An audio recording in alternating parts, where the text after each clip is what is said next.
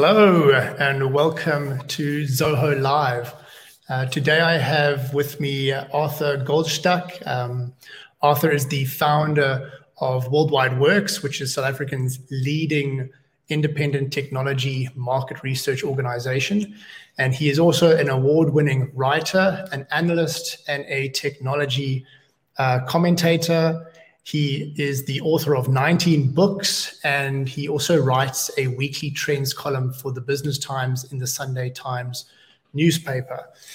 He has given talks to audiences globally and was inducted into the South African Speakers Hall of Fame this year. So thank you, Arthur. Thank you for being with us today. And thank you, Andrew. It's great to be chatting on this topic. Yes, so let's talk privacy. I know Worldwide Works did a research project recently that was, to research privacy in Africa. It was commissioned by us, Zoho. So we'll briefly talk about some of the statistics that came out of that, in our topics today. But I think just so that everyone knows that we've done the research project, is now going to be available to the public, and we'll just get on a few of those points as we go through the topics today. All right, so the first topic I wanted to discuss with you is the overall. There were 72% of the respondents of the survey. They did not know about the local privacy laws in their country. But 80% of the businesses said that they'd already have privacy policies in place and that, they had well-defined documentation. There's a bit of they don't really correspond, those two figures, not knowing, a lot of businesses not knowing about the privacy laws, but then them saying that they've got these laws in place or they've got the policies in place. So do you think 80% of those privacy policies, do you think they're completely POPI compliant, or do you think they're maybe missing some legal requirements? Andrew, this is one of the paradoxes of privacy, our theme today being the privacy paradox, and there's a number of them. And this one in particular confuses people because they see compliance with privacy regulations, but they also see ignorance of privacy regulations. And what's really happening there is that over time, most organizations have figured out what they should and shouldn't be doing in terms of looking after the customer. So what you're really seeing there is not so much privacy compliance or privacy awareness, but rather customer awareness and meeting the needs of customers and not overburdening the customer with the idea that they have too much knowledge of who and what you are. We'll obviously unpack that a lot further in this discussion, but the essential privacy paradox there is that if you do right by your customers, you end up doing right by the regulations as well. Yeah, no, definitely. So, I mean, as you said, people are really focused on their customer, but I think it's important now that, the POPI Act is going to be in law as of the 1st of July, that they start looking at that closely and making sure that their policies are in alignment. So out of the research paper, 18% of the respondents they're uncomfortable with third-party trackers, but those 18% still don't want to stop using them, because it assists them with targeting and revenue generation. What is the risk of businesses if they continue to use third-party trackers?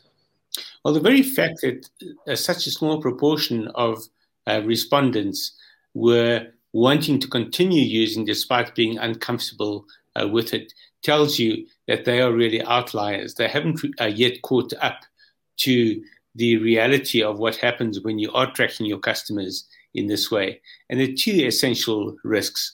One is that you'll be deemed to not be taking care of your data that you're collecting in terms of privacy regulations. POPI in South Africa, the Protection of Personal Information Act in particular, but also the GDPR in Europe and regulations like the GDPR in Nigeria require you to take care of what you're collecting and ensure you're only collecting it for the purpose for which it's needed, but also that it's clearly stated and that the customer is happy with that information being collected. Now, by using third-party trackers, you're not in control of that process. You, in fact, either don't know what's being collected or you're collecting far too much information. Quite ironically, I went onto a website yesterday of a major international media house which warned people not to use a particular web browser because of the amount of information that was being collected. But in order to read the story, you had to accept their cookies that they were planting. And I decided to have a look at the cookies because you could fine-tune it. And normally most people ignore that. They just accept all. But I went to see what I would be accepting if I accepted all. And what it showed was that they would be collecting information from cookies that had been gathered across something like 40 different sites. So as much as they were trying to warn me off this particular browser, they themselves were gathering an inordinate amount of information. And I'm convinced that if someone reported them or someone decided to take legal action, they'd be in deep trouble. So that's the first significant danger. The other truly significant danger is that you're going to come across to your customer as being excessively creepy, as this site did for me yesterday. Yeah, no, definitely. It's very important for the businesses to understand that. And in the recent iOS, it was the 14.5 privacy update. Apple allowed their iOS users to decide whether they wanted to be tracked or not. And they released these statistics, and it was 87% of them said no, they don't want to be tracked. So what does this tell us about the future of technology, privacy, and tracking for targeted ads? It tells us primarily about the future of working with customers who don't want to be tracked. So aside from privacy regulations themselves, it's warning you that the customer is already deeply suspicious of you tracking them. And the organization that guarantees that the customer is not going to be tracked is also going to win the hearts and minds of the customers, so to speak. But what it also tells us in terms of the future of tracking technology is that it's going to have to be focused on anonymization. And a good example of that is a browser called DuckDuckGo, which is able to sell advertising, is able to target people, but not based on who they are. It's based on what they're searching for. If you're searching for a vacuum cleaner, for example, you want to see information come up about vacuum cleaners, not the pool cleaner that you were looking for the previous week, for example. Now, that's currently what happens, for example, on a Chrome browser. You search for a vacuum cleaner, and you're also going to get the pool cleaner ads because you bought one last week. It doesn't know you bought it. It just knows you searched for it.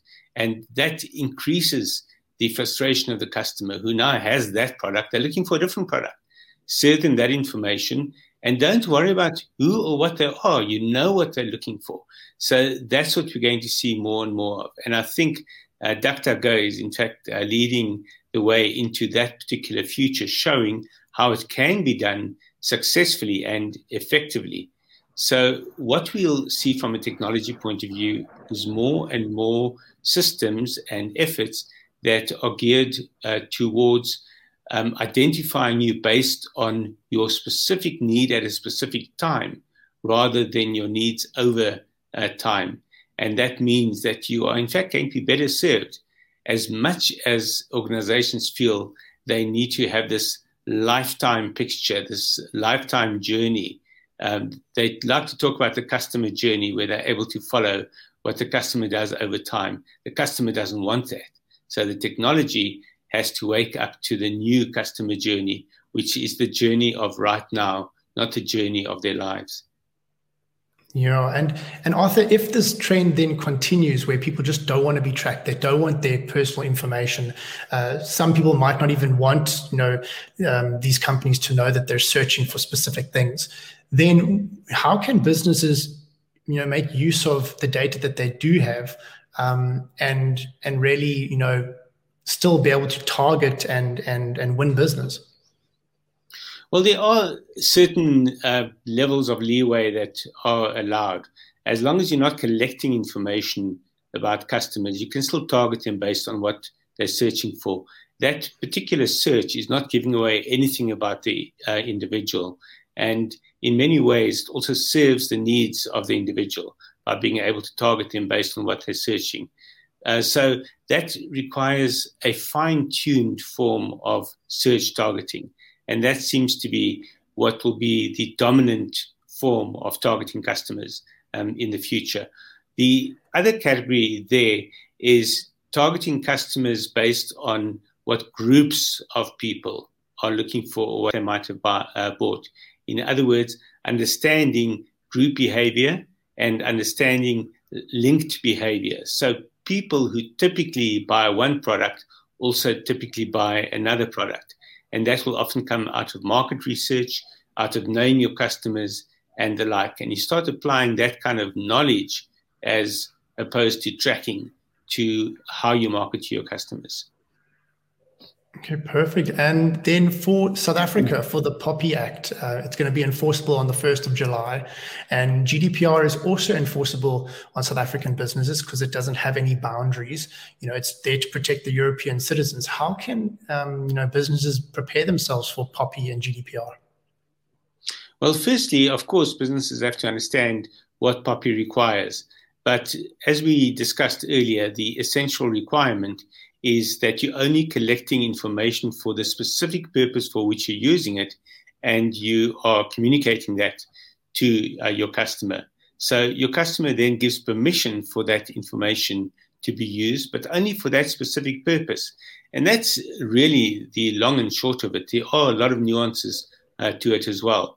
But what's useful is to understand that POPI in some ways is more relaxed than GDPR. So if you are compliant with GDPR, then typically you are compliant with POPI as well. The massive difference is that POPI only applies to natural persons, whereas GDPR also applies to organizations.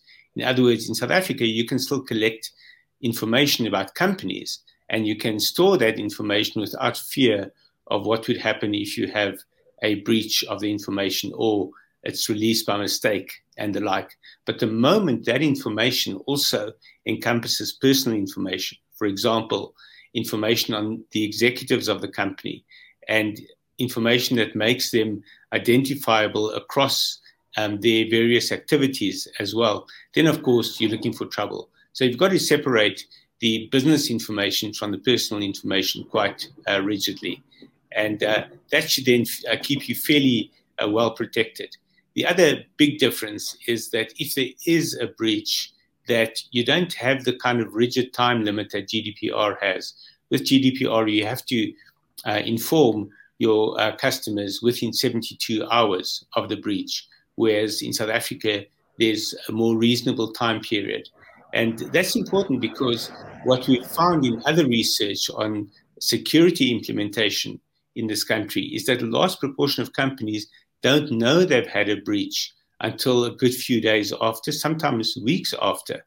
Those are obviously companies that are already in deep trouble because of what's being done to their information without them knowing it. But we do find that a significant number of companies don't have the systems that allow them to track or respond to breaches as they happen. And that obviously is going to become an increasing requirement in the business world, that you have to have systems that let you know as soon as you have a breach.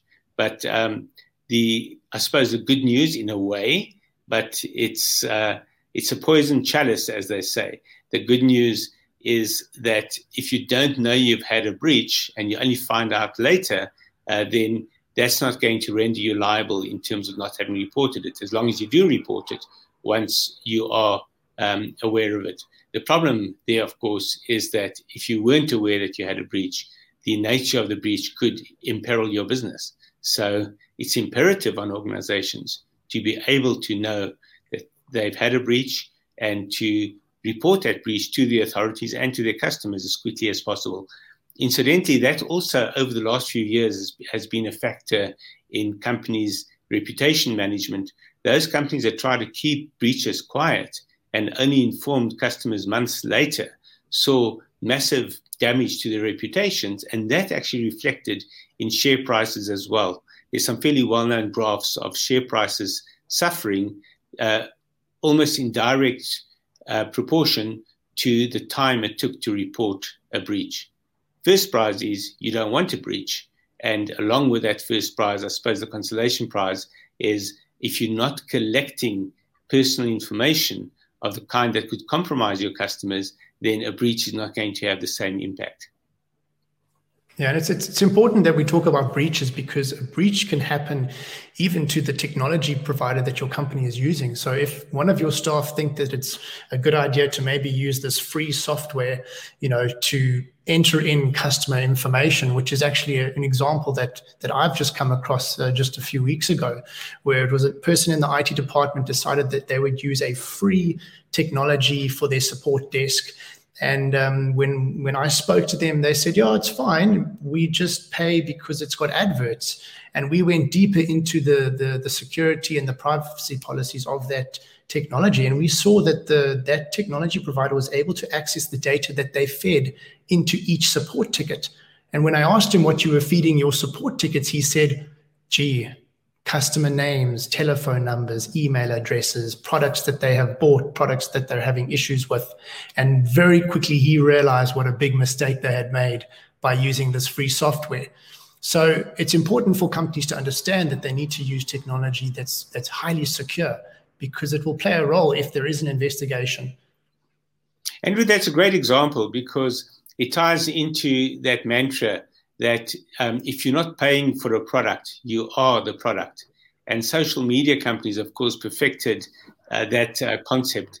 But for a company to be the product of another company is truly asking for trouble, because you are using a free product for commercial activities. And those commercial activities come with requirements and regulations. And with that, of course, the risk. So you're using free products that are ad supported. You, in fact, are not mitigating the risk. You're doing the opposite. You are creating risk, building risk into your operations. You're a business. You've got to act like a business. And where it comes to protecting the customer or looking after the customer, you need to use business tools. Using free tools means you're not serious about your business.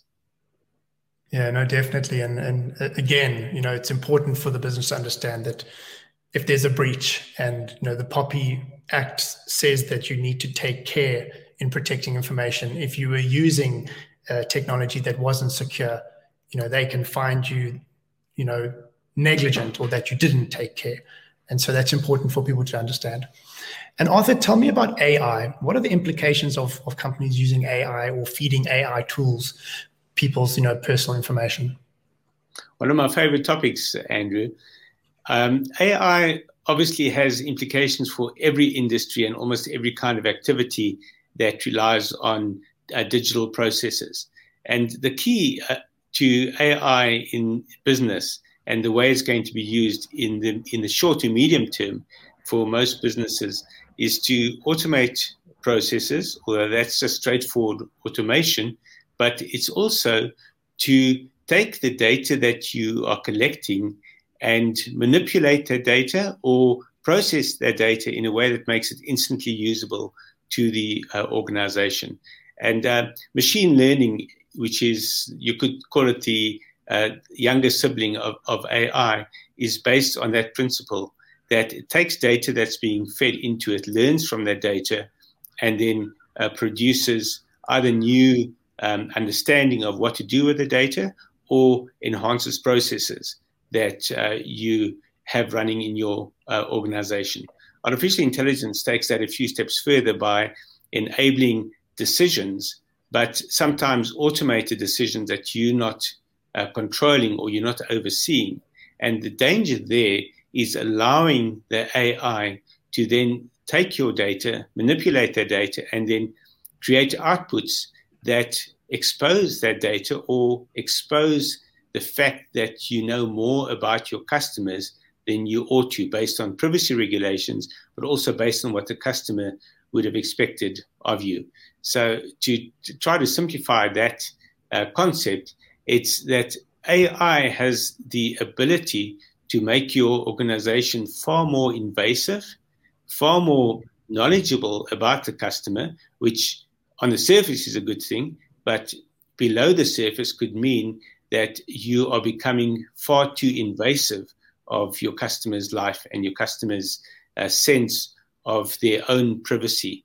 The moment the customer feels that the software is too intelligent, or that your organization's processes are too intelligent for their comfort, because they know when they go to the bathroom, for example, they know about their health needs, for example, all deeply private issues, that's when you're in fact looking for trouble, not just with the customer, but also with the information regulator. Yeah, definitely. And so let's talk about this subject I love, is your customer's experience. As you said, if they feel uncomfortable, it's not a good customer experience. What can companies do to make sure that they're offering a really good customer experience? Because at the end of the day, you want your customers to recommend your business to their friends, their families, and their business network. So what can companies do to just put in place a better customer experience?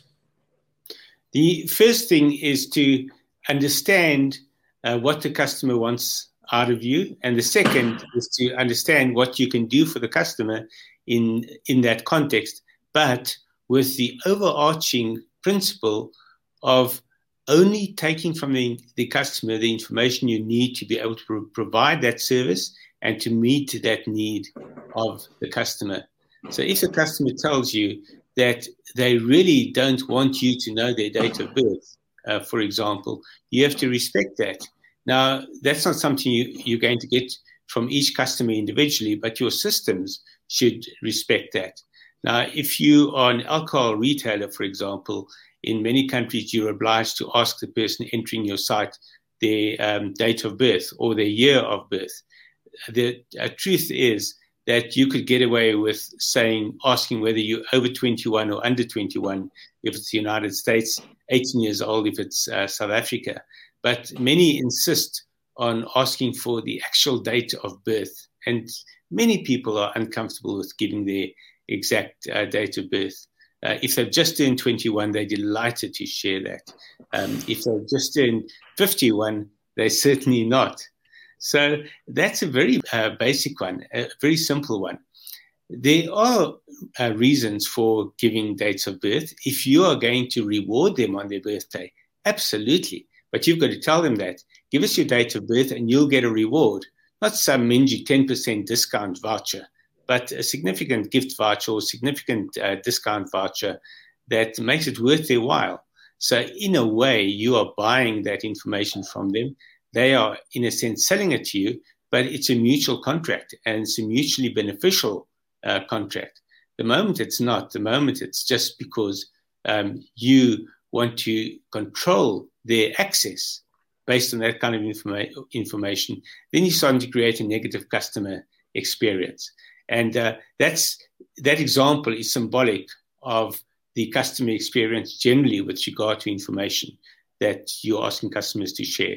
You can take that same example and extrapolate it to different kinds of information. And you can ask the question, does this piece of information allow me to serve my customer better? But also from the customer's point of view, will giving me that piece of information give them a sense of confidence or of equanimity, you could say, that this is going to be used to serve me better? If you can answer those kinds of questions in the affirmative, by all means, collect that piece of information, but always transparently. I think that's actually the most important word, is transparency, really just communicating to your customers why you need the certain information. If it's a date of birth, clearly state that we're going to collect this and we're going to reward you on your birthday, and definitely do that. Don't take the data and not do it. And it's all going to be part of building loyalty and just building trust with customers going forward. So thank you so much, Arthur, for joining us. I really appreciate your time. For everybody else out there, please follow us. Please share if you feel that others will benefit from our discussions, and we'll bring you more and more interesting info on technology and related topics in the future. So thank you very much again, Arthur. Thanks so much, Andrew, and thanks to the audience.